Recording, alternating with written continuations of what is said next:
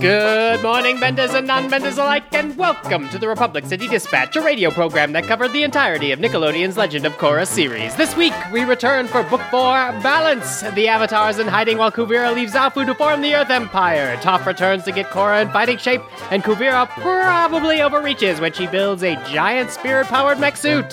Who will save Republic City and free the Earth Kingdom? Will it be Matt, Dave, Joanna, and Devindra? Hello and welcome to another episode of Republic City Dispatch. This is our final episode again? Question mark, ... It's always hard to say. I've heard that before, Patches. We've been there. But yeah, this is a podcast about Book 4, Balance, the final season of The Legend of Korra. In our final mini-series, I guess, of looking back at these seasons now that the show is completely on Netflix and we are completely different people in the year 2020. What is the show like? And holy cow, I can't wait to talk about this season because I guess after Zahir, my mind was just kind of blown by that. And this was a big old action movie that I loved. But man, I feel like there's so much to talk about when it comes to 2020. But who am I going to talk about with? I'm going to talk about it with Devindra Hardawar. Hello, hello. And Joanna Robinson. Oh, hello there. And Dave Gonzalez. What a season to talk about poisoning nationalism. Oh boy, there's nothing related to now about this season. Okay, well, before we dive in, Dave, what actually happened in Book 4? All right, so just briefly. 3 years after the defeat of Zahir, the vain Prince Wu is about to be crowned Earth King, and Mako is assigned as his bodyguard. The Airbenders are stretched thin, trying to maintain balance as Korra has been gone for 3 years and returned to society in secret, fighting a little remaining poison in her system and her own trauma. Over the past 3 years, Kuvira has risen to lead an army of metalbenders and mech suits to unite the Earth Kingdom after Zahir murdered the Queen. Kuvira doesn't abdicate her temporary position as leader of the Earth Kingdom at Wu's coronation and declares herself leader of the new Earth Empire and determined to unite the final holdout city-state, the Beifongs, in Zaofu. Korra gets some help from the original Beifong, Toph, who has been hanging out by the Spirit Banyan tree, spying on the world through spirit vines. Tenzin sends his children to find Korra, and they find her way to the Banyan tea in the swamp, where they encourage Korra to accept Toph's help and deal with her trauma. Korra removes the poison from herself and rushes to Zaofu to face Kuvira, but Kuvira beats her in one-on-one combat. Kuvira takes Zaofu, imprisons Su Yin and some of her children, separates Varrick and Zhu Li, forcing the latter to develop a spirit-wide weapon technology and sending Varrick and Bolin to a re-education camp. Then there's a clip show. Varrick and Bolin escape and make their way back to Team Avatar in Republic City with news of Kuvira's new spirit cannon that is causing the Spirit Wilds to attack Republic City citizens because she's harvesting vines from the banyan tree. Korra goes to Zahir to help her break out of her spirit trauma and into the spirit world and rescue Jinora from the Republic City Spirit Wilds. Bolin helps Opal and the other Beifongs fight Kuvira in an awesome rescue mission that even ropes in Toph. Kuvira attacks Republic City to reclaim it as Earth Empire territory and does it earlier than Team Avatar expects, and with a giant mecha suit with an arm-mounted spirit cannon. Thanks to the sacrifice of Asami's father, Team Avatar manages to disable the mech after a lengthy battle, and after Kuvira rips the mech's blaster arm and throws it into the Spirit Wilds. Korra fights Kuvira out of the mech and chases her into the Spirit Wilds, where Kuvira activates the big gun manually, but accidentally starts a gigantic energy burst as the gun keeps drawing from the surrounding spirit vines. Korra blocks the beam from killing Kuvira while in the Avatar state, causing a discharge of energy so great it creates a third spirit portal. Kuvira steps down, Varrick marries Zhu Li, and Korra and Asami get together, deciding to take a vacation in the spirit world. Whoa. Suck it, Game of Thrones. You can't do that. What can do this? This is the wackest show. I love it so much.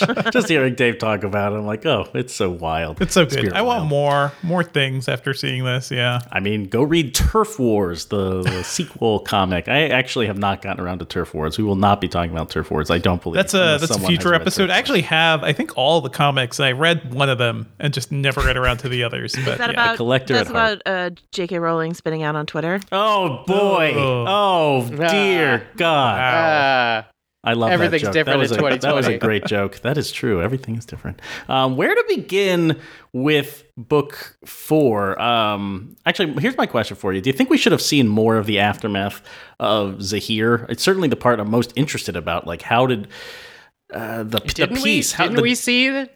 Didn't we see the aftermath of Zahir? I mean, I guess we got some of it. Yeah, I'm wondering, like, what happened that allowed Kuvira to become this thing? I mean, I guess. Well, we got there's a little show not telling this season, That is true. but the Republic City Council of Elders, of which Tenzin is a part of, but also the Fire Lord and representatives from the Water Tribes are suddenly left with like this Earth Kingdom vacuum. And they are like, Su Yin, you are the badass Beifong, and you made Zaofu this really progressive city. You should step in and take the head of the Earth Kingdom. And Su Yin's like, that would be really easy to seize power from, and I'm not going to do that. And Kuvira's like, well, if she's not going to do it, I'm going to do it. And takes that power. And like Su Yin predicted, when it comes time to give over control of the Earth Empire army, at that point, it has become more loyal to Kuvira than to Wu, who is an interesting new character this season. He's really the Dan Quayle of the. Wow. He's like a Really going back. he's like a MacGuffin joke box squished into one thing. That gets his own catchphrase. That's Wu down. Wu down. But also Very much takes- the emperor from Emperor's New Groove, right? Oh, Cusco. Yeah. On point. Yeah. On point. Like just Nice. straight up that. Yeah. he likes to sing. He likes to dance. He likes badger moles. He doesn't Down much span. like Yeah. leading. Has a whiny high voice like David Spade. Like it all works. Yeah. Not everyone's a Yeah. leader. I literally had to look it up twice because I refused to believe that wasn't Paul Scheer doing the voice. Even though I like knew it wasn't, because I was like, you would already know this fact, Joanna, so you know it's not. Yes. And then I looked it up and I was like, okay, it's not. And then like a couple episodes later, I'm like, but are we sure? Anyway, yeah. Woo. I mean, it's really nice that they do keep him slight, because they sort of run out of time at the end of the series, and one of the last scenes of the series is him being like, I just decided it shouldn't be a monarchy anymore. And it's like, whoa, geopolitically, that seems like it'd be a bigger move, but that's cool because it's Wu, and Wu could just do that and be okay with it. Wu and out. you're like, cool. Yeah. Things are Yeah, Wu's rapidly gonna- changing. I mean, if we know anything about the world, it's that things can rapidly flip-flop into totally different ideologies and political structures. Remember that time when the Earth King was like, BRB going on a tour of the world with my bear? Like, I feel like the role of the monarch in the Earth Kingdom has been fluid for a while. Yeah. Well, but then he died, and then that bear got eaten. Yeah. That's the sad reality. fact. It's a So maybe Wu is maybe Wu will live a happier life, not having to deal with. Actually, Wu will definitely live a happier life, not having to deal with ruling anybody. I'm in the Earth excited King. for Wu and Mako and the beautiful life that they're going to build together, as they are definitely gay together in this Oh, boy. season. Yeah. Wow. That would Why make not? Mako too interesting because I know. This Mako's is- a bore. Come on. This is the best Mako is. He's sidelined from like Korra and Asami, and it's isn't this the best Mako? I think it's the first, like, not repressed Mako. Right, It's- right, yeah, right. He needs, it's- yeah. Where he's not He needs the entangled in outfit. these familiar dynamics, these He has heteronormative just found dynamics. his purpose, and it is to like be the like eye-rolling voice of wisdom to this hapless royal and abolish, the monarchy in the Earth Kingdom. I'm think- happy for Mako finding. I'm going to live with this headcanon. I think the thing that I dislike the most about this season is the clip show. And as a fan Yeah. of the Ember Island players, it's not that I don't dislike a clip show. It's that this clip show is A, very clippy, because Ember Island players was not actually clips. But also B, it's really lampshady. Like, I think we talked about it also when we were doing the podcast as this was airing. It's like, oh, these are all the conversations we were having on Tumblr made into an episode with like chibi heads making the comments, which is fine, but it is the thing that sort of repivots Mako to like, oh wait, so he was never a good character? Okay. Like there were times I felt like I liked him in like the past couple of books, but this one is definitely like, nope, here it is. He got tangled up in a romance, he never knew how to handle it. That was the sum total of his character. So Damn. I think we might have in book one I think maybe Joanna said something like, and then, I have trouble remembering anything else Mako does because he doesn't do anything else. And I was like, hey, yeah, me too. And then I watched book 2 and 3 and I'm like, oh, wait, I remember Mako does something. And now I remember, having watched book 4, why we remember him as a blank is because that's kind of the final word on Mako is in the clip show. Mm-hmm. Like, after that, he does the self-sacrifice Yeah. with the lightning, which is good. And he's like chill at the wedding. But it's like a half a Chewbacca. But he's isn't- gone? No. But the he's show dead for 2 is seasons. about Korra growing beyond Mako. I mean, in so Yeah. many ways, and so many things that Yes. happen in book 4. It's like Mako is supposed to be a main character. He's supposed to be the main character, probably in any other show with any other studio notes. And here you have him like drifting away and detaching from the kind of obvious relationship that probably would have taken form if this was a controlled show in some other network where the creators didn't have total control. It's awesome to see him kind of like drift away and flake, and it's not a flaw of the show, it's the choice of the show, and it's actually quite daring to Yeah. let that I hero, agree that main character of book 1, like disappear. Yeah, especially the like, cis presenting male like hero. Yeah. The clip show, I also was like, what is this Ember Island player like knockoff bullshit, whatever. And I looked it up, and it was like a budgetary thing. I mean, we Oh, might I'm have sure. known that at the time, but it was like it's not. They were like, this is the best we can do of an Ember Island thing. They were out of money, and They so had like just- 5 minutes of new animation, I think, Yeah, right? And it was just yeah, like, hey, so- clips. and so they just did clips, and I will say that at least there's the like Varric section, which Which is the great. best. It is Which so is good. great. The whole thing should have been Varric. That would have been great. Yeah. Because I the love joke that is nobody argument. wants to be friends with Unalaq, which is Yes. true. Like, let's So just good. let's keep Unalaq out of all this. Let's not call him. Let's not tell him what we're And doing, I love, guys. like, I was talking about this in, I think, a previous one of these episodes that we've done, Mhm. where I like wanted to say that but couldn't because it was a book 4 spoiler. But I was just like, I love that the show. It is lampshady, and the book is like, guess what? Unalaq, bad villain. We get it. We agree. Nobody likes him. Also, bonus of our other 2 major villains don't have animatable mouths, so you could make them say anything on the phone and not have to pay for that. Nice. Yeah. I like it. It's amazing to me that well, I mean, our I don't conversation like it, about but, book 4 has begun with the clip show. We're all about the clip show. Well, let's talk about, I mean, Korra is on such an interesting path here too, but because we were talking about how the kind of ramp up to the season, let's talk about Kuvira. And as mentioned at the top of the show, like, I found this villain and this saga even more terrifying than I did back in the day. What was striking is that like Bolin is on her team. I maybe I didn't overthink that as much at the time, but holy shit, it's like, and then Suyin's son being on her team. It's really about like MAGA heads being in your family and like being in your friend group and being like, oh no, it's you're not- gonna go it's over not- there. I think yeah, like that maybe discounts what they're doing, but it's more like, I think people who are easily tricked, like Bolin. Bolin makes a lot of sense for falling into this because he's not the brightest one, but yeah. But he's an emotional person who Yeah, wants, yeah. he hears the Kuvira's message, like, let's bring people together. Let's good intentions. cut but through not, this. Yeah, And- not a and- deep thinker, that guy. It makes Kira sense. is also targeting him. Mhm. Like, she knows she needs Bolin on her Yes. side, and so Yes. she's feeding him like extra special package lies of like what her. Yeah, it's not that Bolin's slow. It's that he wears his heart on his sleeve. mean, that he's he an is- emotional person. He's He pretty wants to slow. help people. He's pretty slow. I mean, yeah. I'm finding He myself has- in a position defending people. He has other qualities. He's my favorite, but he's not the sharpest tool in her arsenal. Mhm. That would be Varric probably. But you know, Julie. It'd be It'd be Julie. It Julie. would definitely be Julie. Outplayed Varric the entire time. so true. It's so good. How did Kuvira strike you guys this time around? I love her. This is Zelda Williams, right? Robin Williams' Yes, daughter. yes. And I think she's fantastic. And I love this character as like a dark twin to Korra. We've talked about other characters as potentially Yes. like a dark twin to Korra, but this to me seems like, especially that Suyin rejects the power in a sort of like Galadriel move where she's like, no, I cannot have the ring.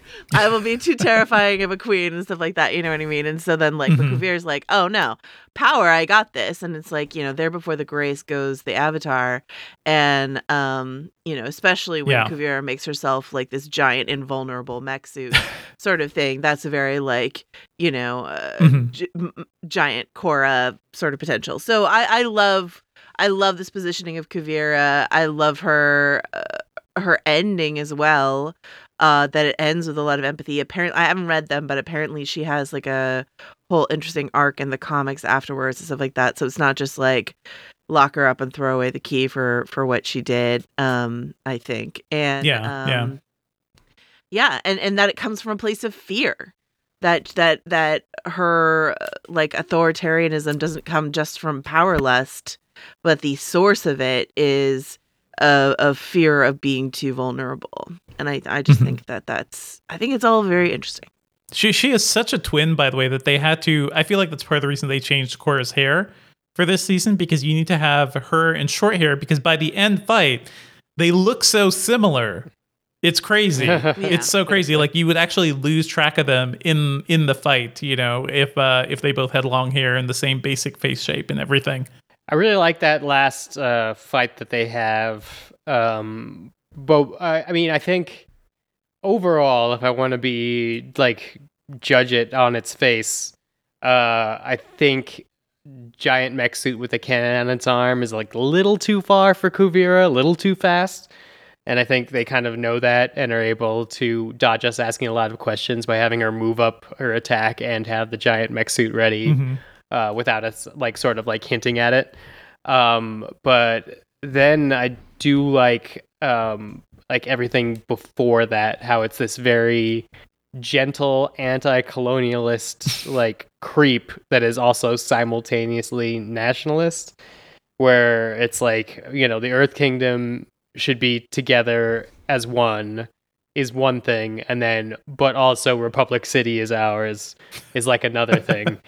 So I like her little jump. I think that makes her a little bit less relatable, because there's like a huge difference between the Kuvira that is developing, I think, like a spirit vine weapon while reuniting states in the Empire, and then Endgame Kuvira that's like, well, you were my fiance, but I gotta shoot this giant mech suit's spirit vine arm at you because you're in the same building as everybody else.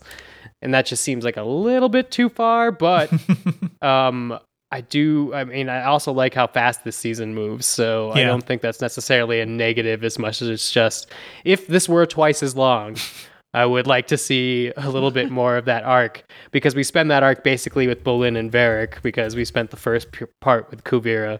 So I see like why they reversed it. But yeah, there's a little bit in the middle of this season where Kuvira's true intentions are kind of a mystery again. Yeah, we're on the outside. Yeah. And what makes her all the more compelling is like the alternative is beginning of season Wu, and you're like, well, yeah, I vote for the scary lady like over Wu. I don't want that guy in charge. So so it's just like all the other villains and the like continuing like Killmonger effect that we've been talking about, the pre-Killmonger effect, I guess. It's just you're sort of like, I get it. She doesn't want Wu in charge. She didn't want the Earth Queen, someone like the Earth Queen back in charge. Yes. I understand this is not the way, though. Yeah, no one wants to vote for the dynasty. They want to vote for the disruptor. Right. Yes, She's going to drain the swamp. Shake things up. I mean, come on, it's there. It's all like weirdly all there, and it's spooky actually how there it is. Doesn't she like literally drain the spirit swamp? Well, she hacks the trees. She attacks the vines. Attack the swamp. She certainly does not care for nature. I feel like my one thing, by the way, by the end of the season is where do you build the giant mech? how do you prepare the giant mech and nobody else knows? And there's a lot of desert in this world. There's a lot of open space. I guess it's just one of those things. I do like seeing the surprise reveal of a giant mech, though, and I wanted to text all of you guys to just go watch the first episode of Neon Genesis Evangelion, which I assume you probably have at this point. Oh, yes. But that is very much... No, I still have it, but I was Joanna. Devinder's about to say Evangelion. That is the next thing, because also the reveal of the giant robot of just like something big and like something right over the mountainside, basically something so large that's insane. That is straight up an Evangelion nod. So it's pretty great and pretty terrifying. And hey, that's your show, folks. If you have not watched that yet, go watch on Netflix. I prefer the Big O. What do you think about that? The Big O is good, but it's not. It's very different. Big O is basically Batman in weird 50s anime vibe. Yeah. I mean, I want to jump in here and defend something I said last book, which is that book 3 is the best animated book. I stand by that simply because a lot of this is 3D animated mech suits. Yes. Which looks very good, but it is like fundamentally different. It's out of place. With you when you said that? Yeah. I think he's straw man. Someone brought up Operation Beifong, which again is a great episode, has a great fight sequence in it. But in terms of like best animated season, I think I said that book 3. Brian thought that was his favorite animated scene when I did my interview. Like the fight, it's cool. The fight is amazing. Cool. The fight where she like Operation wraps metal Beifong. around them. Oh, so good. But yeah, no, you're right. You're absolutely right. Because every time the like CG mech stuff is happening, you're like, I hate that. I don't know. I'm down with the CG mech stuff because it's a big mech in something that I never expected to have a big mech. It's just the style of the wide shot when you get to see how big it is compared to everyone tiny on the ground. Well, but it's a weird decision to go with a 3D render when you know in your story there's going to be a period where it's swatting at other like mecha flies. It just seems like that's an easier thing to sell in 2D animation. Period. So I would have forgiven even like if the tiny one stayed 3D and then the giant one was like some sort of mixed effect, which again, as Joanna brought up, the budget is the budget. So I understand why that wasn't possible. But in terms of like the best stuff here is the fights between Kuvira, who has figured out projectile metal bending, which was hinted at with the sports of the two Beifong boys in book 3, but in terms of like a fighting style, the metal bending had been stuck to like Spider-Maning, but then Kuvira comes along with her I don't know, suit of many bands of metal. She's so cool. She's so cool. Yeah, makes it work. Sorry, I don't mean to like fetishize the fascists, but like Kuvira is awesome. Yeah, it's very much like part of it though. Yeah, the Full Metal Alchemist vibe that she gives off of just like super powered person in a fascist suit, you know. That first fight between Kuvira and Korra is so good. Where she's like jogging backwards and she's like, "What do you got?" They do the like tracking camera thing or like the shaky cam. I'm like, oh, this is so good in animation. It just always feels good. But also that fight, like the dramatic stakes are there, and Korra's in so much trouble, and Kuvira's just like toying with her. That is like what I love about action, you know, because that is telling you everything about these characters, where they are, who, you know, what they're doing right now, what their personalities are. There's so much story in that fight, you know? Yeah, it's a great climax point too, because up until that point, those are like the two emotional stories that we're following. So it gets to the point where it's like, not only do they face off one-on-one, which the story has led me to believe that if Korra beats Kuvira at that point is still honorable enough to be like, all right, that was it. I made the terms. I did it. And I know that Korra, you know, thinks she's better, but actually hasn't fought in her pre-healed state. So I know that like Korra, the stakes are high for like both of them. The secondary fight has to raise, because Kuvira is at the level of, oh, I'll just use my giant mech suit. It has to become like she's going to manually pull the trigger on this giant gun after she's fled just because she has to win, which is, you know, that's a move. Luckily, you could track Kuvira's state of mind by her hair. Like all good anime, as the hair gets more tousled, we know that they're internally having problems. The Azula effect. Speaking of anime hair, Tano is the I forgot that he's the trombone player at Julie and Varric's wedding. We don't see him bend, so do we think that Tano just permanently had his bending taken away and Korra never gave it back to him? This is Robbie That would Williams' character. be a wicked thing to do. I feel like no. I mean, this is what you get for cheating, Tano. Okay. Yeah. This is the price you pay. But maybe he's just found his true joy and purpose in life, Uh-huh. which is to be a musician. Well, I think regardless if he has a bending or not, but they do, they definitely make a point of being like, there's Tano, he's playing trombone. he's happy. happy. Doesn't bend. It's Yeah. fine. He's He doesn't bend. clearly been rejuvenated. Guys, we need to talk about like the biggest win of the season, which we haven't mentioned yet, right? Which is the original Beifong, like the Oh, yeah. Well, return of Toph. I was gonna say we should So go. We good. should go back now that we've talked about the first Kuvira Korra fight. Let's talk about setting Korra back up and like reintroducing Toph, because I think it's pretty fascinating where she's at, just trauma wise. I mean, Yes.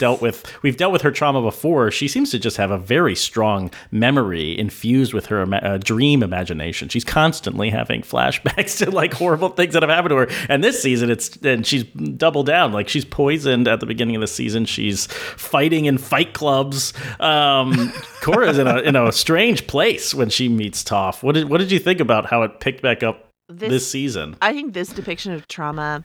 So in between us recording about book 3 and book 4, a friend of mine who I like love to talk to about stories and stuff like that, decided to watch Korra, and he was texting me through it, and he was like, I don't like Korra and I really want to like Korra and I'm really frustrated that I don't like her, but I don't like her. And I was like, well, maybe in book 4, like you'll get there. And then he never did. And that's okay. That's his own thing. And he cried when Toph showed up because he loves Toph so much and all that sort of stuff like that. But like, I think the Korra, this is the Korra that I find the most compelling, which is like really traumatized. Not that I need her to be in so much pain, but like the depiction of trauma is so strong. The depiction of trauma as being haunted by a version of yourself, a stronger version of yourself, is such a like striking visual. And then the whole concept of Toph like going full Yoda and being like, you're still poisoned. You're holding on to the poison. You want the poison in you. Yeah. Because it's comfortable for you in some way. That is some like great psychology manifested as like physical drops of metal in your body sort of thing. And you need to be the one to draw it out yourself and all this sort of stuff like that, and the kids are there cheering her on. And it's like, it's so strong. That's like, I think it's the strongest bit of storytelling that Korra does, or maybe even anything in the Avatar verse does about like our real life pain translated into the spiritual metaphysical world of this show. I think a lot about the way we don't talk about survivorship in this world, and we don't talk about the things people encounter. What's fascinating about this depiction of trauma is that Korra won. Korra beat Zahir. Sure. And she almost died doing it, but yeah. She almost died doing it. And many people would be like, hey, you won. You're alive. Mm-hmm. Like, let's go. You didn't, what bad happened to you? You walked away from this. And I feel like so often, so many people intentionally or not, often unintentionally, just feel like people can stand up and keep walking in this world. And here's a story that's like she avatared out. She's the strongest person in the world and she won. And yet she is traumatized. She is haunted by almost dying in this conflict. And people can't help her. People can't deal with that immediately or know that she would be traumatized, so she has to walk away from her entire life. Like, what a heavy concept, but something that shows up in so many walks of life that people don't even know. People don't listen in that way. And this, by the way, I think is a good step in the hero's journey, because I'm also very tired of the very rote thing we've gotten from Campbell and from Star Wars and from so much other fantasy, right? Like, and I feel like they've toyed with this before too in Korra. The end of season 1, we all thought, hey, she gonna jump off that cliff? Like, what is up with Korra? So I feel like them wrestling with her emotions and how she feels about herself is really well done. Also, there's a big time jump. I remember, was this a season where they just kind of started airing it right after season 3? Remember? Yes. They had dumped 2 seasons one after another. So we didn't even really feel that time jump, like even watching it real time. And this was online. In between book 2 and book 3. In universe, there was 6 weeks or something, and there was a much longer month period between us getting it animated. And this one, there's a 3-year period in between books, but it was a couple of weeks. Yeah. Weird. Doing a rewatch, those are the things I don't mind so much anymore. Yeah. I really like it though, as this is an ending point for Korra's like last arc, because she finally learns not to run into every problem, and she has to go through, personal trauma. What she comes out on the other end of is like her ultimate act of creating another spirit portal comes from her ultimate defensive action, which is she puts herself in danger to go into the Avatar state because it's the only thing that's going to save Kuvira. And at that point, it's like she doesn't even know if it's going to stop the spirit vine. So it's the only thing that could save Republic City. It's the only thing that could save Kuvira. And so rather than continuing the fight or continuing to fight as older Korra would have done, because every problem is one that can be Avatar stated away, it becomes the most defensive the Avatar's we've ever seen the Avatar been, and that's sort of where we leave her, which is, I think, pretty great. And she's pretty even great. Like, let Republic City take care of itself. I'm gonna go on vacation. That's pretty great. I enjoyed the teamwork, by the way, of the whole final section too, because I feel like that is when this whole universe is strongest, and you got Bolin and Mako doing their bits in the engine. You have who is it? Lin and Sue, like taking on other aspects of it, like splitting up the team, breaking up the fight. I think they took down the cannon arm, don't they? Yeah, they took down the cannon arm. It was also like methodical, and then who's Asami's father sacrificing himself just to make a hole in the side. Like great drama, just great drama throughout. Like great tension throughout that whole final section. The Saito thing, it works for me, but I almost wish they had Asami like sort of start that reconciliation process earlier in the season. Yeah. Then it wouldn't feel so like we just set this up so that his his death will matter to her in a few episodes. You know what I mean? Yeah. So just going to reiterate, by the way, Saito clearly Hayao Miyazaki. Like I think even more so, they just took Miyazaki's face and modeled Saito after it, which is very strange. Bad. Although if you see the any of the Ghibli like documentaries and stuff about Miyazaki's work process, like stories, he is is he bad? He is he's tough. Hard. He's tough. Like he's a tough taskmaster. He's a tough man. A genius. A genius. Tough He's man. not great on his son, because he's his definitely horrible with Goro. Because Goro is like living in his father's shadow forever. So it's it's one of those things. But I feel for Miyazaki because I get his pessimism, because he is a guy who grew up in the wreckage of World War II and saw a society completely collapse around him, adults fail him, and it was kids who could, see things forward. And I feel a bit of that energy here too. It's like it is the kids saving this universe once again with the new Airbender tribe and everything.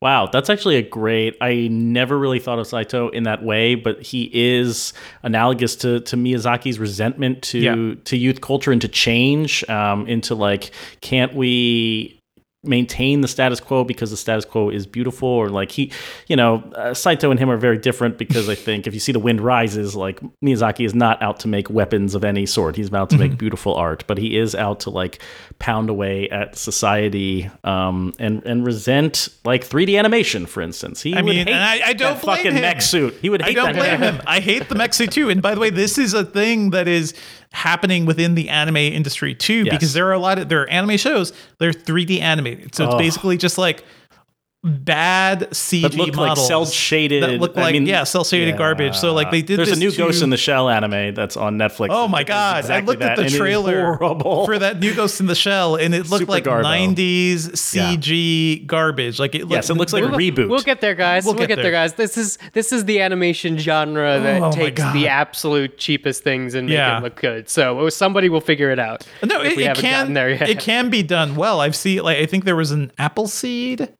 or something movie from like the mid 2000s that had done it well. Like it is possible, but it's clearly right now it's a tool used to make animation look cheap. And in anime, one of my favorite series, Berserk, is basically destroyed by bad CG animation where the characters barely move. There's no articulation. I'm glad at least Korra is like one of our last great testaments to like, actual traditional animation, even though there's some CG in there. Yeah, I mean, they at least made the smart choice where they're like, well, at least can the 3D things be robots? Yeah. Because then they can move like that. And they're like, okay, cool, they're robots. It's like, all right, good. punch in time one robot. Okay, cool. We animated it times 40. There we go. Scene's done. Robots. Oh, Anyway. all the CG artists are going to come at us now. But hey, I mean, yes, that's not how it works in 3D animation. What I will say is it's a different skill, and Studio Mir has at this point spent the entire run of Avatar: The Last Airbender and the entire run of Legend of Korra, with a very few episode exceptions, figuring out how this works. And then switching them over to full CG walking mech suits. It's obvious that you can't take what they learned from mech suits in season 1 and book 1 and apply it to it for some reason. right, And it just feels awkward. right. But And I also think it's a reason that a lot of this takes place in like a desert or things that are evenly lit in brown, yellow weirdness. Whereas like if it's in the swamp, it could look like beautiful. If it's in the spirit where it looks great. If the mechs have to be there, it kind of has to look like this. But you know, again, I don't like bringing this up. It is. It's a great, yeah. Gets your goat. At this point, Nickelodeon was obviously trying to taper off Legend of Korra because it wasn't performing as they said. Do we know that? Patches Do we know mentioned. that for a well, fact? they pushed it online. Don't forget, like it stopped airing, and it was. I know, but here's my theory about that. Content reasons. Yeah, Wasn't it? Yeah. I think it has to do with content reasons. I think it has to do with, is this a platform that we could be better monetized? It felt like, even with the lifespan of Trek Netflix. Disco. Right, exactly. Like, why wouldn't we just put this online and reap better rewards or something? I wondered if it was more of an experiment. Like, of course, people are going to show up and watch Korra, so let's put it in a different space to see if they will. Yeah. Even though feel like- obviously they're getting slammed from the budget, and that seems transparent. They've been transparent about that. But if Korra had aired like 5 years later, when Netflix and Hulu and everything was in a better spot to pick up shows, then I feel like they could come along and say, hey Nickelodeon, we will just take the show off your hands. You know, let's form a deal here. yeah, this would have been an Invader Zim movie or Yeah. the Rocco movie. It would have played out that way. It would have been a Netflix exclusive. And now, who knows what's going to happen? Netflix still got their Avatar show, in theory. In theory, Dun-dun-dun. allegedly. Yeah. Oh, Sorry, go go, ahead. Joe. I was just going to say, we talked about Saito, so we could talk about Asami, but I kind of want to wait to talk about Asami until the end, maybe the end of the episode. So Let's talk about Bolin and Yeah. Varric some more, and Let's how please. it's the best buddy road comedy ever, and how much I love their dynamic, and how much I love Varric, and how much I love. We talked about this already when like Varric is a villain-ish in season 2. I mean, yeah, he's a villain. War profiteer is not a good Yes. thing to be. Villain, But in he's a season fun 2. villain, so we like it. So fun. And then he's back a little bit in season 3, but like season 4, they were like, we really know what we have here in Varric, and he's like basically essential, like one of the core gang of the final season, and I love that because that is really using leaning into a strength. He's so good. Like I think the first season of Korra, I still struggle with the tone of that season. I just don't think it's as lively as it needs to be. And I feel like once you like really lean into stuff like Varric, or you know, even a character like Wu, who's like a little annoyingly goofy at the beginning of the season, but then really calibrates to a good level of goofy as he's not goes quite on. Kai. Yeah. Kai, So. who's around still? is around. Don't worry. He got older. He just doesn't get an arc this season because, you know, we didn't want him to. But yeah, John Michael Higgins, that voice performance is Yeah. Epic. taking full advantage of incredible. someone who can improvise, someone who must have been like waving their hands around in the studio, who seems to have all the energy in the world. His character is fascinating. That, as you mentioned, like definitely a war profiteer, definitely bad. But how does he redeem himself? Does he come around? Or like, I'm trying to think of like what He's types like a of more characters fun like this have we Iron seen Man before? in a way. Like it's Iron Man. It's Iron Man. He's comedy. Well, actually, Iron Man was also fun and quippy and comedy guy. So, Yeah. but not tough. You know. Varric is our Tony Stark, and Julie Yeah. is his Pepper Potts. And I do love that, like, you know, Dave talks about how much this season sort of aggressively lampshades certain things, not just in the Chibi episode, but like elsewhere. But I do like the whole thing where they're like, hey, guess what? this way you treat Julie is funny and sucks. So let's fix it. And so I'm really grateful that they found like the time in the narrative for like Julie to get to do her own thing and tell Varric off and mean it and all. It's so good. Although I feel like Julie, you took the component out of the weapon. Drop that. Don't just hide it. Don't hide it in your clothes when you're surrounded by metal benders. Yeah, when you don't hide metal on your body to pull it out of yours. Not a great plan. She didn't. Yeah, she was thinking she's on good. her toes. She's good. She's good. She did the right thing. I love that she snaps back at Kuvira. She's like, I don't care. Like I hate you. You suck. Put me away. I did the right thing. Yeah. That's scary. I wanted to talk a little more about like what scared me in this season, and if any of you had your own thoughts. One thing for me was this idea that they have a very heated conversation and Korra defends Kuvira. Korra's like, well, she didn't attack you guys, and people are pissed off that Kuvira's rolling up to Zafu and asking questions about like, when do you attack the leader of a nation, right? Right. When do you cross that line? Certainly on my mind these days for whatever reason, and just like it's a scary thing to be like. I think when is someone so bad? Yeah. As soon as re-education camps enter the picture, like, okay, Which people should definitely fall down the rabbit hole of re-education camps on Wikipedia and learn that like they were existing until 2013 in China. 2013. I mean, they still exist. Korra was on the air. They're still there. Yeah, I guess they haven't gone anywhere, Matt. Like they're. Did you watch Mulan recently? I was fair enough. I mean, that's the scary part. That is what we're living in this world right now, and I don't think people really understand that most of the time and do the reading, do the homework. But then Kuvira shows up and she's like, yeah, she's actually unifying people. Your friends are on her side. What do you do about a problem like that? I found that very, very haunting this time around. You listen to Opal. Listen to Opal. Just go ahead and listen to Opal. That'd be great. Thanks. She's on the X-Men though. You can't trust the X-Men. Flying squirrels. They might be. Yeah, they're so hard. Team Avatar. You can't. I like that they went full X-Men and got the matching suits and everything. Like it's really great. It's very much X-Men animated series, just like palette swapped almost. Yeah. Yes, very much. Yeah, and I like the kids episode where the kids are looking for Korra. I think that's a really good episode. Because it has like the tough stuff in it. But it's also been built to over 3 seasons because like the kids been around.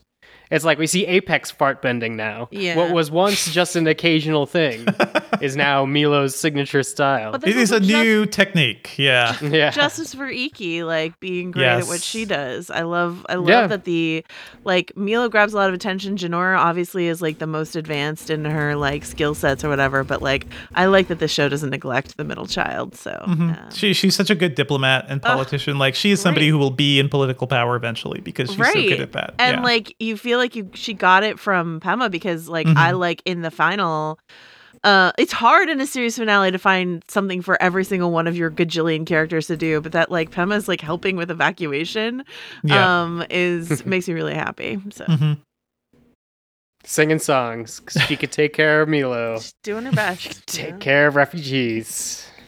Yeah, there's so many technically evacuees. I mean, it's so terrifying. Or like later in the season, Lin is like, we're going on an unsanctioned mission to get our family back. And like, holy crap, you're defying the government who will not help you. It reminded me, there was a story a few years ago. I mean, maybe it was a long time ago. I tried to dig it up. I couldn't even find it. But there was a story of families kind of raising money to pay for ransoms for POWs in the war in Afghanistan. It's like, because the country will actually not help you do that. They will not help you get your like son or daughter back, and they had to like try and raise money and try and figure out where they are. They were running their own kind of like covert mission, and just like, wow, all this stuff is real. Like I was a human adult when Korra aired, and it was haunting then. But I'm just like, the more I think about it now, the more there's just so much reality in this show, and it's scary, and it's asking you to think about so many things. Like, could you make this decision? Could you do what these characters did to save people, or to do? I don't know. It's really a tough season, even more than the Zahir season, where you're like, am I agreeing with this bad guy? And now I'm like, am I agreeing to rebel against leaders that have authority? This is scary. Korra, scary show. Yeah. Because when you do something like that, you have to decide, you have to feel really convinced that what you believe to be right is right. You know what I mean? Which, I mean, like, Kuvira feels that way, and look what happens with her. But like, if you go outside what your government has decided, then you have to feel so sure that you are on the moral path, and that's a scary place to be, because we're used to looking to our institutions, even the institutions that we disagree with. We can at least just sort of like calibrate our moral decision in opposition to an institution, but to try to like take the reins yourself on something is really scary for us. I do feel like I think Korra goes the next step, because there's so much like, young adult fiction that is all about rebelling against systems and things. I feel, did we talk about this at one point about like groups rebelling against systems? I feel like maybe you had brought it up, Joanna, but I don't think so. Okay. Maybe this was another podcast, but it's the idea too that we learned from like frickin', that Harry Potter and Hunger Games and everything has set up of youth fighting against the system. Except now it's like the system looks more like the real world, and the problems that you're facing are things that feel a little more realistic. So I do like how Korra is basically a little bit of a shadow primer for future resistance folks out there. Yeah, that's right. We may need them. Save us, children. Tomorrow. We fucked it up. Yeah, but I think what's fascinating is that ultimately Korra works with Zahir, works with like her enemy, and tries to figure out like how can they all come together to understand the situation that they're in, which is something because Zahir and Bolin are good examples of people who are rational people that we like, that just suddenly have a change in perspective by one piece of new information. And I like it how quickly that it's not a struggle for them. We don't spend an episode where Bolin's like, oh, should I tell them the secret? It's just straight up like, he didn't know about the re-education camps. Now he does. Now he's out. It seems bad. And Zahir being like, oh, she just wants to be a new ruler? Well, then I'm on Team Avatar now. And it's just like being able to adapt to new information really helps characters not get hoodwinked. Yes, characters. And people. I mean, I think there's a lot of good, as opposed to say like book 2. I think there's a lot of good personal behavior being modeled in book 4 of. I mean, it's a very optimistic perspective, which is that Korra, in the middle of everything, can bring the radically progressive Zahir and the flip-flopping, formally voting for the Kuvira side of things, but has seen the light and can accept information and truth, bring them all together to defeat fascism. I mean, wow, wouldn't it be great? Like, I hope Korra's right. I mean, when you have Zahir, Anarchist Zahir and War Profiteer Varric are both on your side, then you're probably... it's a compelling case. Right side? Well, the nice thing is that she definitely has a large coalition of characters that we care about telling her that she's doing the right thing, which is really the most democratic thing that happens this season, probably, is the final battle is a final battle. You have the kids throwing like paint balloons level of everybody involved. So if I'm going to be looking at 2 maybe overzealous authority figures battling it out in the street, I'm going to go with the ones with the cute kids that are also on their side. That seems like maybe a little bit better. And also the ones without re-education camps. That also seems like a good place to draw a line. Yeah, it's a good side picker right there. I can we take a second to I don't know if this is fair to spring this on you, but like pick your like, is there a favorite fight scene? Like, this is the ultimate fight scene of all of Korra. In all 4 books. Yeah. I have to think, how much can we expand or contract the fight scene? I'm not gonna be you set your own goalposts here, Dave. Yeah. All right. You obviously have something in mind. Yes. But you're worried that it's more of a melee than a fight. I'm worried tell. it's more like a episode long fight. Because in Enter the Void, you have Korra and Team Beifong facing off against Zahir and Explodey Dead Lady, and you have Mako and Bolin and a very injured Tenzin fighting Water for Arms and Lava Bender. And that fight lasts for like half of that episode of Enter the Void. That's fine. I'll give you like season 3 finale is what you're saying. The reasons very specifically is I think it shows off a ton of different types of bending that we really like. It's the stakes are very, very high, both with one of the characters dying and Tenzin being in as bad shape as it is. And I think the score and the animation really work well together because Combustion Lady's so percussive that they learn how to like take the taiko drums and mix it in with that. So by the time that's happening and Bolin is forced to lava bend, everything I think sort of peaks.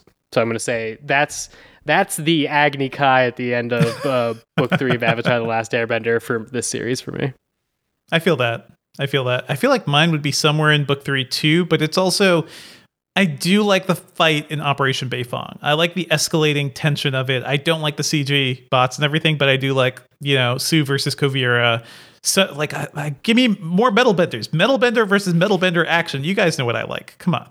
Yes. Patches? What is mine? I mean, it might be that Kuvira Korra fight in Book 4, just because I think it has the most dynamic. I just love the choreography. Outside of Zaifu.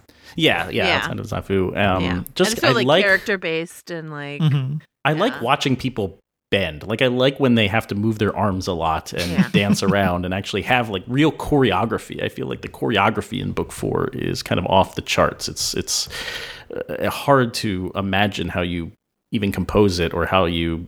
I guess they have to stage these fights. I believe they do a lot of like, let's get in a room and actually fight and then tape ourselves and then there's a lot of tape of Brian like acting out the fights actually because he has like a martial arts background. It's just really funny. I gotta love it. Is that me as a kid? Because it's basically all I did in my bedroom and backyard. So yeah. There's so much video of Brian acting things out. I don't know if you guys have treat yourself to the video of Brian and coming up with the like Aang dance for the Fire Nation Footloose episode because it's pretty great.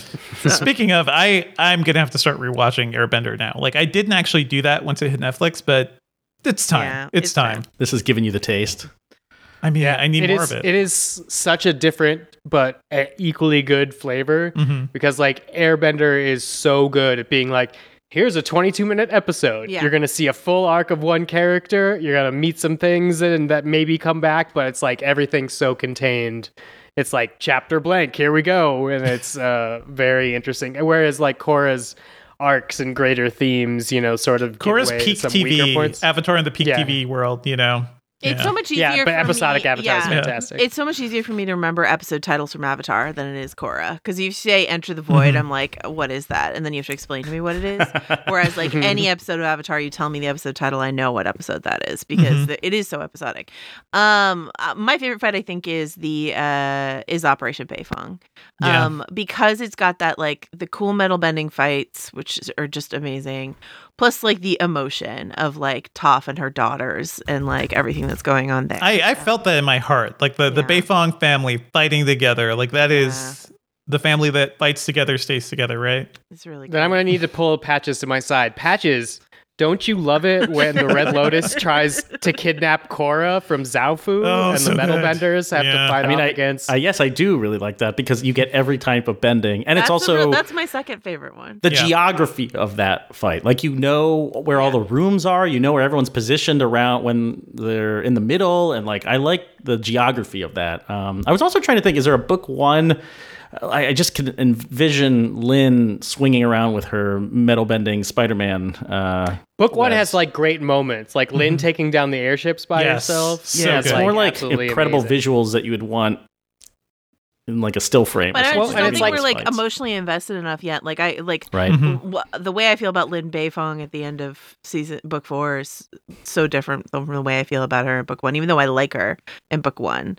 like we've just gone through. We've seen her sweat out through acupuncture, poison, whatever. Reconcile with her Definitely mother. the weirdest thing that happened in and the whole everything. series. Yeah. It's very strange. I think there's also something about book one where because the core part of the series is bending versus anti-bending, like Amon's fights are supposed to be fast and basically one-sided. Like it's just pure he martial shows up, arts. he dodges three things, Yeah. and then he boop, boop, boop, boop, and you're done. Yeah. So I think like a lot of it. There were a lot of great bending moments in book one, but I don't think it's going to have the greatest bending fight just because that's not what book one was. And, But- It depends how much you like weird spirit shit because Korra fighting Unalaq also has like a ton of high level bending. In terms when of they're in best the spirit sound world. design, I do feel like that one is up there. Just Well, for the I was going to say, in defense of book two, I often get into this very esoteric conversation with people about like what's an action movie versus what's a spectacle movie, and like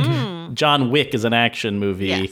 Direct to DVD action movies are often Sure. what I would classify as action, like fight movies, and then Marvel movies aren't really like action movies. A lot of times they're just spectacle movies. or like Roland Emmerich, like- just like- large scale Yes, destruction. a disaster movie. that's Yeah, like spectacle. that is Yeah. spectacle, and Well, like so I would say yeah. like Winter Soldier is an action movie. Yeah. Yes, is But, veering like- more toward that. But like Endgame is a spectacle movie. Correct, exactly. Winter Soldier exactly. probably their first action movie, like just in terms of good choreography and anything. I don't want to go down this rabbit hole.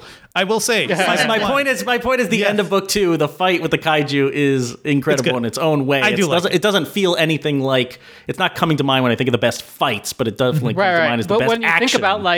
think about that fight, like the image at least that comes to my mind because they keep repeating it is like Unalaq bends his head backwards and a dark goo comes out of his mouth into Korra's mouth and yanks a white spirit out Yeah. of her. Like that's fucking terrifying. Yeah. Bending looks really cool, but that's, like a completely different level of weird supernatural body horror. They certainly started pushing things. I feel like that's the thing we learned, right? Season 2 pushed into the spirit world. Season 1, it felt like they built this world, but they didn't push it too far because they didn't know if there was going to be more, right? Yeah, like they didn't know course. how big the story was going to be. But the Beifong stuff and the airship is sort of like such a great use of space because that's all around the Colosseum. It is her really, using metal bending in that way. And then they build on that. Like the future best action sequences are all about knowing the space and how you create action in that space. It's a very John Woo thing where he would, I remember in interviews, he would say like he basically just walks around the set and is just like, what is cool here? How do I make this interesting? And that's how like, in Hard Boiled, the just sliding down the staircase banister, shooting guns, he was like, that would look interesting. And that's a good use of this space that already exists. So Yeah. they really started that in season 1. And then I think they learned a lot with season 3 doing like, what's the apex bending for this style? And let's make a villain based off it, which is great. And then Kuvira is just like efficiency with metal bending. I think I was reading a piece today on Polygon.com about Kuvira being the apex of metal bending and how that metal bending was invented by Toph as like earth, which is something that is malleable and changeable like a human being. Metal is even stronger, but sometimes even more malleable for those who know how to bend the metal, or say like bend the metal inside, maybe, Patches. But the idea that even after going through apex bending villains, Kuvira still presents as something completely different just because of her efficiency and confidence. This is the thing from like her first battles in the season where she's chasing bandits basically by herself, even though she has a train full of army mechs. All the way through, I think, like a great oh shit, it's about to go down moment is in the finale when Korra finally gets up to the head of the big mech and we realize her little control spheres have been meteorite metal the whole time. So Kuvira is literally surrounded with the deadliest metal. And then they get to fight that in the cockpit, Yeah, Mm-hmm. which is the cockpit shifting. fight is great. And That it is is great. fantastic. It's It is very like good. confined you Claustrophobic Korra is thrown fight, into yeah. a confined space with the deadliest metal bender known to man. Yeah, so good. Yeah, and the camera moves within that cockpit. It's weird. I still have a hard time talking about camera moves in animation, but that is like it's a huge. I mean, fight. that's the beauty of this show. It feels like camera moves in live action, even when they're impossible, and why so many live action filmmakers have animation envy. I'm thinking about like Robert Zemeckis, like, oh, you can do anything with the camera, but still emulate reality. Like it's wicked. And then you have people like Brad Bird, who's like, I wonder if I can do what I did in animation and bring it to live action. Yeah. And as much as Ghost Protocol is good, the answer is no. The answer is absolutely It's no. The super- answer it's is super no, staged, except yeah. for the jailbreak scene at the beginning of Ghost The jailbreak and the tower Burj scale, Khalifa, yeah, like yeah, the Burj Khalifa is good, but I feel like now we're a Mission Impossible podcast, but just the scenes where people talk to each other in that movie just seem awkwardly staged because he can't control people the way he does cartoons. You know, I So, blame yeah. Renner for that entirely. Yeah, yeah. no, He's I- a CG character, so you should. He's the one animated not part of the real. I movie. want to go back and talk about Toph really quickly and say, like, it's interesting. Dave, where was it you said you saw that Apex metal bending article? Polygon.com. Oh, it's a what? website. It's a Never heard website of about that. video games, Wow. which is Yeah, that's weird. which That's threw not me. right. Yeah. I was going to find out if Captain America could break doors with his shield, and I stumbled across Legend of Wow. Korra Okay, content. cool. Oh, Captain America so, can break doors with his shield.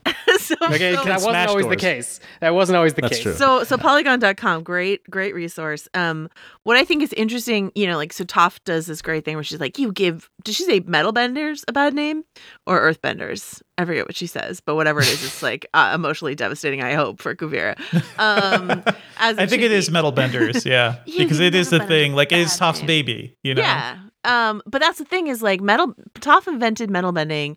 And what's so interesting about Toph in Avatar is that, she's like, I love the episode in Avatar, The Last Airbender, where Toph teaches Aang how to earthbend. Like, it's just so interesting, her philosophy of earthbending and what it means to her and stuff like that. And she invents metal bending, but Toph never strikes you as like a very spiritual person in Avatar. And the fact that she has found this spiritual aspect of her bending in this, in her advanced age, in her Yoda dotage in the swamp, like, and the fact that she like feels connected to everything, and the fact that Kuvira's bending is not, even though she's drawing power from the same like spirit vines, stuff like that, is not connected to spirituality, I think is really interesting. And the last thing I want to say about that, the thing that like breaks my heart that the meme kids were the ones to draw my attention to is that in Avatar: The Last Airbender, Toph has a line about like, do you really think that there are friendships like that can like transcend lifetimes? And I think it's Katara. She's asking. Katara says like, I hope so, or something like that. Maybe Aang says it. And then when Aw. Korra shows up and she's like, I'd recognize you anywhere, Tinkle Toes. You're just like, there it is, her friendship that's transcending a lifetime. And she That gets to actually, have I their thought was a little friends some more. creepy. That freaked me out. I Sweet. keep forgetting it, like truly incarnated. I don't know. That's reincarnated. That Well, stuff and is Korra weird. conveniently doesn't tell her that like, actually, no, Aang's dead. He got ripped out of me. Oh, by, gone for good. Evil. It's I my often fault. forget that. Too. Dark Avatar. Yeah, Well, I think that Although, was he that also- true? Because she was reconnected, but not to the ancestors, just to the spiritual side. She could start again, but it starts with Korra because Ravo's reborn Mhm. from so the darkness. she's the new first Avatar, essentially. She's the yeah, new she's the Wand. new first Avatar, Whoa, which I think has okay. been backed up by publishing after the series. Okay. Because I think there's a Nickelodeon book about like Legend of Korra for young adults that is mostly like about the world building of the series. But What is the fascism? way they frame it is Go read the way the they frame it news. is it's a book that Korra and Asami are writing to the new Avatar. Whoa. Because it's like, you won't have the experience Right. that I had because I got to talk to my past. So here's what you need to know about being the Avatar. That's beautiful too. So speaking of Korra and Asami and writing things, Hey. Yeah, let's talk about this. Yeah. The ending of The Legend of Korra was a really, really big deal. And now we've had some time to really think about it. And we've had time to watch the world react to it. And we've also had a chance to see I think the animation community, the television community, pop culture itself expand its horizons and feel like anything was possible. This did not feel possible before Korra. Right. And it This is feels like- obviously it feels so possible. it feels so tame Yeah. now. It but feels felt so tame now. revolutionary then. Especially after like Steven Universe, right? Where there's Right. so many great relationships there between all sorts of genders. It's crazy. Yeah. Patches is the one who alerted me to this is forever something I feel kind of guilty about.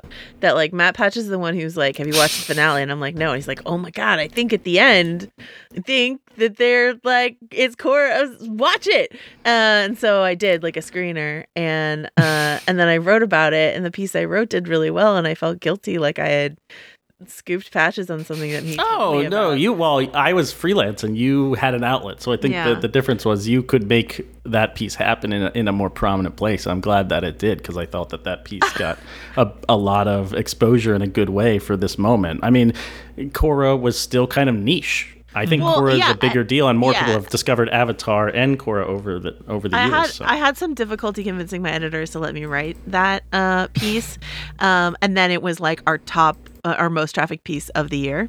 Was Korrasami, and I think part of that is because it was a debate. It felt open-ended enough, and Mike and Brian didn't weigh in on it immediately, that there were a bunch of people being like, "No, they're not. Yeah. They're just pals going on a trip. just pals staring into each other's eyes. Gals who are pals going on a trip to the spirit world. Why do you liberals have to make everything so gay?" And so like people were just sort of like trying to find proof where they could, and like I think we took the stance that this is absolutely what this is. I remember it was a different conversation whether the person you were talking to had like watched other animes or not, because if you watch anime, you're like, oh, they're holding hands. That's basically like spitting in each other's mouths in like the Western world. So like absolutely that's what it was supposed to mean. Whereas like there was a lot more nuance there for the argument for an audience that maybe wasn't into like harem anime, which is fine if it's not all for you. Who's that woman who's the worst on YouTube? You know what I'm talking about? Oh man, where to begin with? I don't want to take a guess. Is it because I might guess wrong? I'm gonna guess Grace Randolph. It's Grace Randolph. Okay, good. No, that's not my opinion. I'm just guessing based on the information you provided. I'm guessing that Joanna is thinking about Grace Randolph. It's Grace Randolph. I want to be clear. You said something and I guessed. And you were all right, and you're all no, you're not getting canceled today. Great. She is the worst in general, but like I think we weren't at the time quite so ready for her like bad takes. Anyway, she had a strong anti Korrasami like stance. Yeah, and like many videos about it. And I was like, listen, lady. Oof. No. And then I felt so vindicated when Brian and Mike came out and were like on Tumblr as per usual, took to their Tumblrs and were like, yeah, no, this is what this is. Oh, her take was like, it's not real. You're all seeing things here. Yeah, essentially. You're all like creating gayness where there is, and like it was a time. But it's so gay. Like it's just and also what I wanted to bring up was that we didn't know this was going to happen. Obviously, huge surprise. And my first instinct was not to watch the whole series again after this, but like book 4, just full of lovely, flirty. This is definitely happening in real moments. Sending letters. Like, oh my gosh, it's so full of love. It's awesome. It's sexy. They get a whole little section of the clip show even. With not even that much money to spend on it. We still get a romantic Korrasami. Yeah, the sexual energy is just off the charts during those parts. But I think like even on a character level, Asami is the only one she talked to when she was away. Like she wrote her letters. She's and truly filling the Mako role. That connection is there. Yeah. Draw your connections, folks. Like it makes a lot of sense. And that's why Mako is mad. Mako is upset when he realizes that Korra has not been talking to him. She's talking to Asami. This is my job. I'm the handsome guy. What? Yeah, I'm the love interest. What the hell? Yeah. Now you're leaving me with Wu. No, all I have to be romantically interested in is Wu, apparently. Damn it. Well, I guess. I just found the Grace Randolph video just to make sure that I wasn't unfairly maligning her. Oh, Don't go find it, guys, because like I don't want to give her any more clicks on this. But I just want to read from the description. Grace Randolph discusses if Korrasami is real or if Nickelodeon is trying to cash in on Disney's Frozen by highlighting Korra and Asami's friendship. And if Korra and Asami are lovers, is that just fan service? And should they have been allowed to kiss? Enjoy this review. I'm like, I didn't enjoy this review, Grace Randolph. I don't like you at all. Way to have an aggressive middle bear Goldilocks strategy that no one likes. Am I making this up, or have Mike and Brian said that they wanted them to kiss? They did. They wanted more, and then they released that art of them like on vacation together in the spirit world.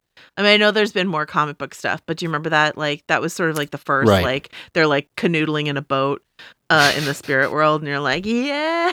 Yay! Devindra remembers them kissing. Yeah, well, it is the funny thing where we have so much art from after the show and of what people actually wanted.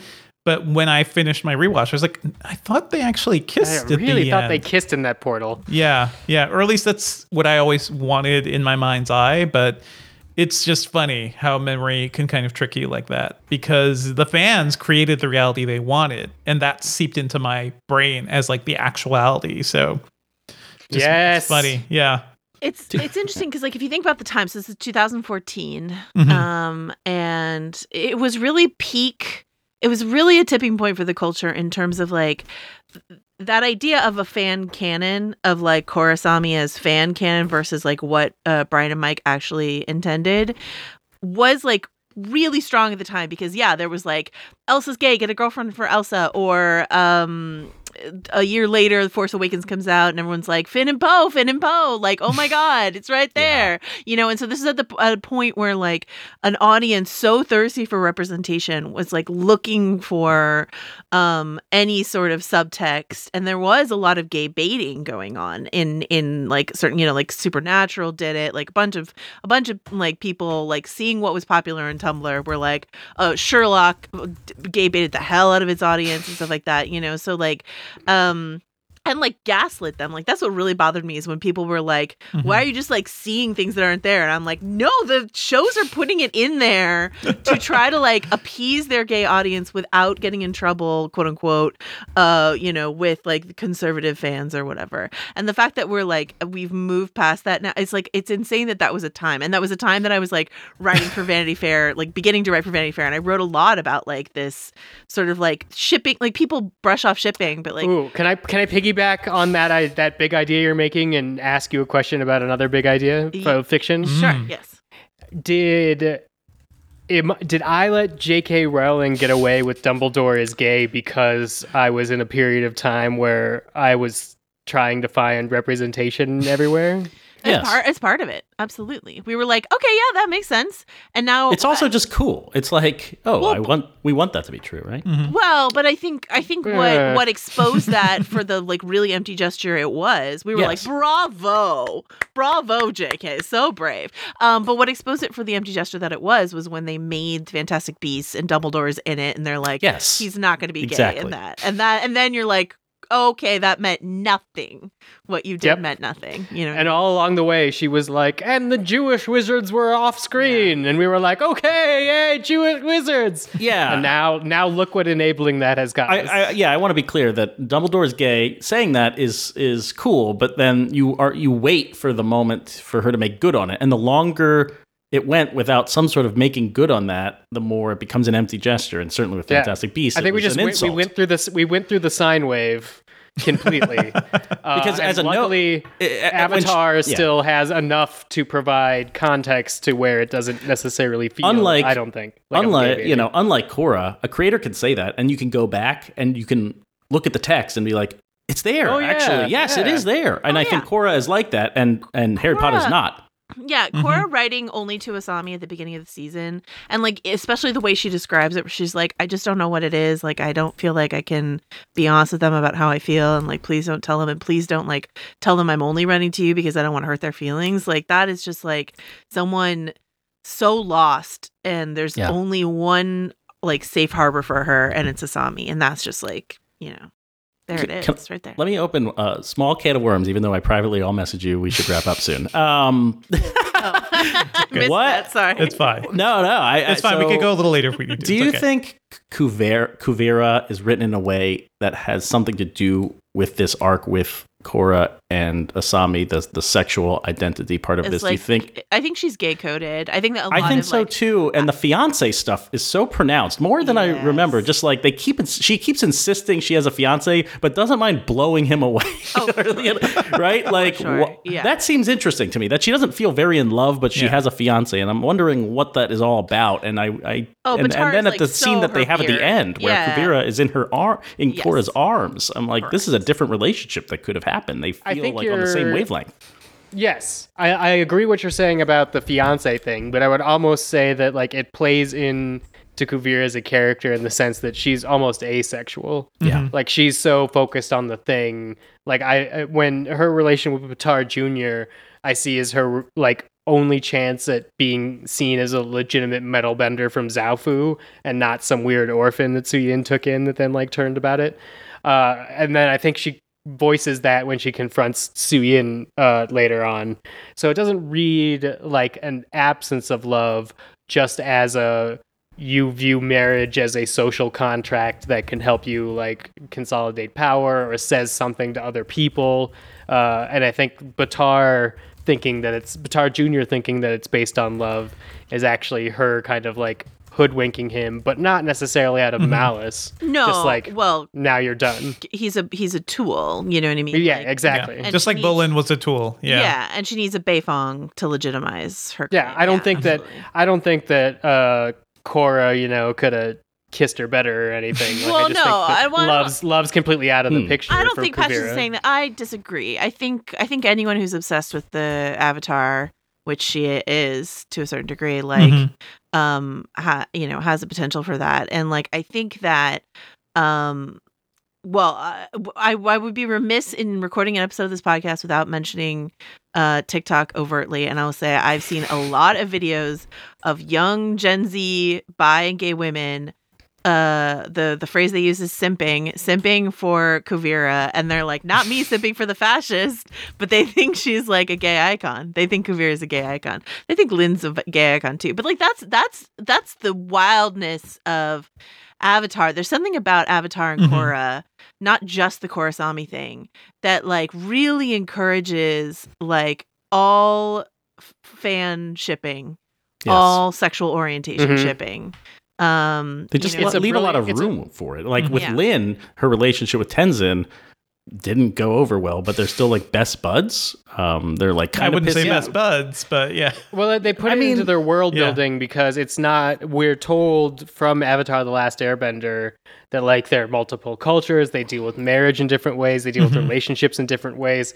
But the show is really smart in they're never shaming the relationship. We're never shown world building what should be a relationship or what is allowed in terms of like these broad things like, basically our world definitions of what relationships should be like, what politics should be like, what gender should be like. They do a really good job at world building, I think, through positivity. So all of our villains have a relatable point of view. We're never shown somebody who like loves a melon and everyone's like, fuck him for loving that melon. If he loves the melon, it's like, there's our melon loving dude and he's our favorite character in the episode because the melon loving dude has a moment. I think it's all positivity, or even if it's criticism through positivity, which is super important, and not letting it edge into bigotry. So I guess you're right in the sense that I don't want to label a sexuality on people like Lin and Kuvira, because maybe the point is that's our world and trading too much on this thing in a way that it shouldn't. The official ship for Korra and Kuvira is Kovira, just so you guys know, which is a little too Sure. close to COVID for my taste, but that's okay. And I want to do a dramatic reading of this Reddit comment that I just found from a year ago. I'm a dedicated anti-fascist, but goddamn, Kuvira could run my arms over in her magnetic train and send me to a work camp for the rest of my life, and I would thank her for uniting the Earth Empire. Holy shit! Yeah, Wow. That's the kids. Wow. Loving on Kuvira. So Here's Love triumphs over hate. Here's a tip to American fascists: your leader's too ugly. yes, get you a You're not Kuvira. winning any. If you're only winning through bigotry, you could have positive reinforcement and just make people fascist because you have a charismatic, attractive leader. On a similar note, this season ends with Kuvira learning a lesson, wising up, giving herself up, and allowing her to be walked off screen in chains, with Suyin scolding her and saying, "You're going to pay answer for for it." everything you've done." And it felt like a real dream. idealistic finale to this season. It actually almost feels out of step in 2020. I'm like, no, Kuvira would go out in a flames and bring as many people down with her as possible, I would assume. But no, everything is kind of peachy in the end. They learn lessons, and that's sweet. It made me feel nice, but also made me go, I'd be like, oh, Kuvira, you're going to pay for the half of Republic City you chopped off from the other half, which is like... Can you think of the property damage? This is the only time in my life I'm going to be on a podcast being like, think of the property damage. But think of the property damage of letting that spirit gun just wildly swing around. If you care more about the buildings of Republic City Dispatch than you do the cause of keeping Wu out of office, then I don't know what to tell you, Dave. Dave is Republic City Republican Dispatch is now. our podcast, and I love my apartment very much. Damn it. Well, that's the end of The Legend of Korra. I guess our final note here should be, what do you think of the whole series now that you've rewatched it in modern times? And I don't know, do you feel differently about it at all? I still love it. So Devendra still nothing loves has changed. Even better. Yeah. Is it better? I mean, I guess that's the real question. Has it aged like fine wine? Dave, is it like fine wine? Is it like fine wine? As a drinker of fine wine. Here is the thing that it's going to separate the people listening to our podcast into two different camps. If this is also a rewatch for you because you were with us the first time, I think you've had the ultimate Korra experience because the show is good. Even in retrospect, if you go back and you look at it as a pod, that's good. But we also went through it, taking your questions every week, having Tumblr interactions with people, not knowing the end of the series. And that was also good, but I feel like that was unrecapturable. I mean, even if you're watching this for the first time and you're having conversations with people, that's absolutely a great way to watch it. But the way Devendra talked about the fandom sort of being able to manifest its own reality was a feeling we were feeling having a active conversation with this show. I think that's also different with just like binging something versus watching something week to week as it airs. So I think the fullest experience, I think Legend of Korra, what I learned watching Legend of Korra in 2020 is the show's good. The show's good. You could watch it at any point. It's broad enough and specific enough to apply to whatever's happening in the real world in a way that I think Avatar functions more like a Lord of the Rings fable that you're not, outside of like, here's the good guys, here's the bad guys. Like, I guess you're left with World War II if you want to be that black and white about it. Yeah. So I think that it's a complex piece of world building and fiction that holds up, but I can't go back home again to first airing of Korra with you guys, which was a memory that We will always have that. Yeah. I have that nostalgia for it. but I Literally, can't, you like, could recreate probably the listen spark. to it and hear about No. it. Oh, Yeah, yes, I can and have. I listened to the last episode of Republic City Dispatch a lot. Oh, Wow. what? Because we're all like, we did it, it's fine. And then Patches is like, well, we'll see you out there. And then... Dave gets a little emotional. It is. Aw. And here we are again. Maybe I Yeah. should Well, listen listen, it's not over. There Do you will think be, podcast as we've heard. friendships can transcend lifetimes No. of podcasts? What about from Matt one does pod not to believe another? Yes, they can Yeah, transcend yeah. other podcasts. Okay. Yeah, it transcends shows. Well, yes, as Devendra said, there will be maybe more Avatar in the future. Let's talk Who about the knows? comics. Come on. There's more. Yeah. Let's review the TikToks. I should pick them up.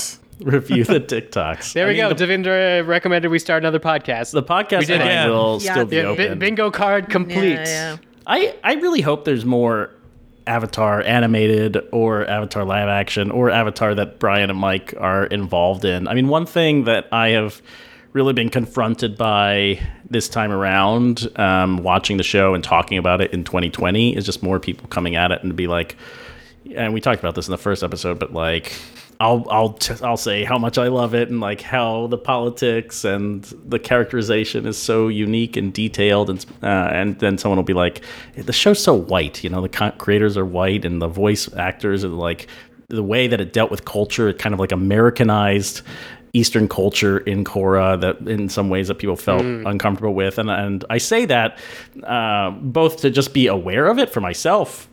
I don't necessarily, I believe in that criticism, and especially if you're coming at it for the first time, that criticism is totally valid, because I think a lot of people have built off Korra, and that's what I really treasure about this series. It feels like it both changed animation, especially TV storytelling, forever, and it taught us so many lessons, especially in retrospect. As people make more shows, I would imagine future versions of Avatar will hear those notes and hear that and expand writers' rooms or expand creatives who are involved with it. And it will be interesting to see that. I mean, we talked on the first episode about rumors that maybe that's the reason Mike and Brian left that live-action Avatar series. We may never know the answer to that, but I hope that people watch this show and see why people like us loved it so much, and all the fans loved it so much in the beginning, and why people still do today, even though it has flaws. It definitely has flaws, and that's good.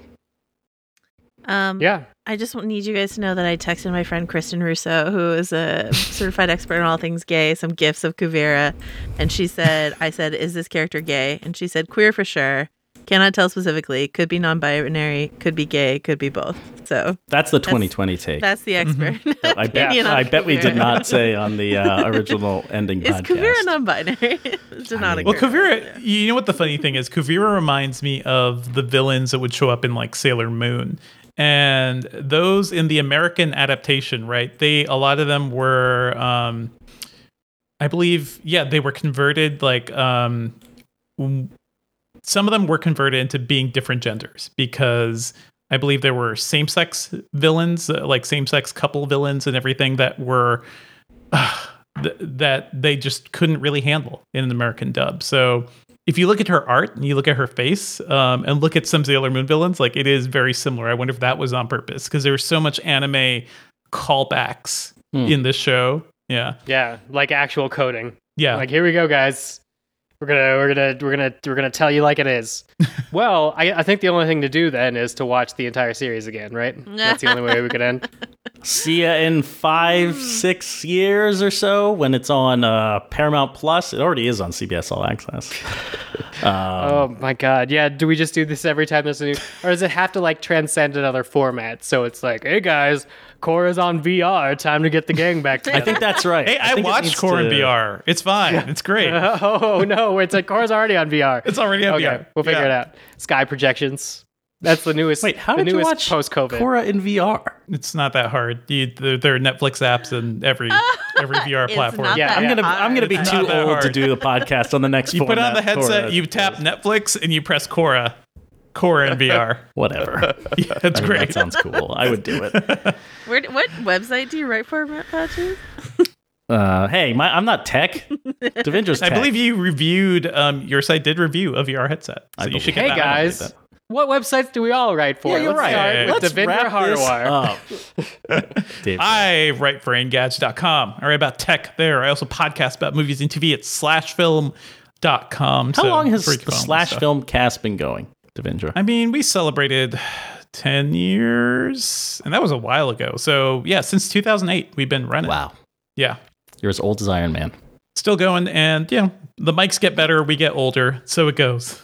Old as Iron Man is such a weird tick because, like, which Iron Man? Because he's the first Iron Man. In fact, movies. He's younger than a lot of versions of Iron Man. Anyway, never mind Patches. This is how far back things go. By the way, let me just say, my co-host Dave Chen and I, we watched Iron Man in the cinema in our college town.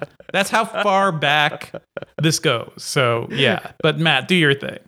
Yeah, do it.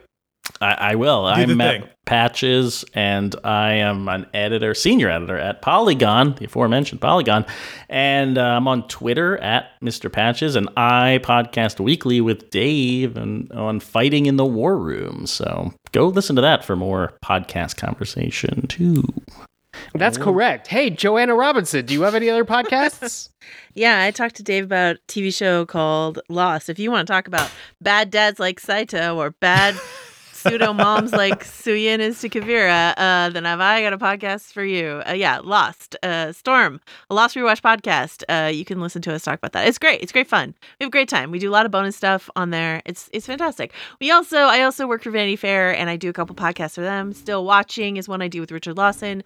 We are watching the Luca Guadagnino We Are Who We Are HBO miniseries. Nice. And then Little Gold Men, which I do with friend of the pod, Katie Rich. And we talk about award season, which is super weird right now. So come join us for that weirdness. Give Korra all the awards. Why not? And I'm Dave Gonzalez. I'm not writing for any websites right now. Don't go on Twitter. It's a hell site. Thank you very much for listening. Farewell. What? No, that can't be the end. I'm not going to listen to myself briefly wrap up the podcast.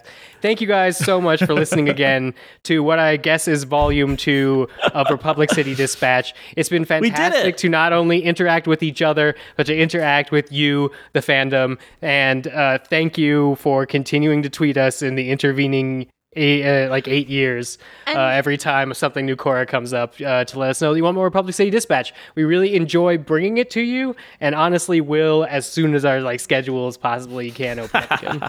And go out and fight the good fight. Be inspired by Korra. That's right. Do not simp for Kuvira outside of your blogs. That's no, fine. Reality makes it very easy to not simp for our current fascists. Be Antifa in your heart and in your actions, and go out there and make the world a place. Be the Korra you'd like to see in the world. Be your own avatar. Yeah. Yeah. Farewell.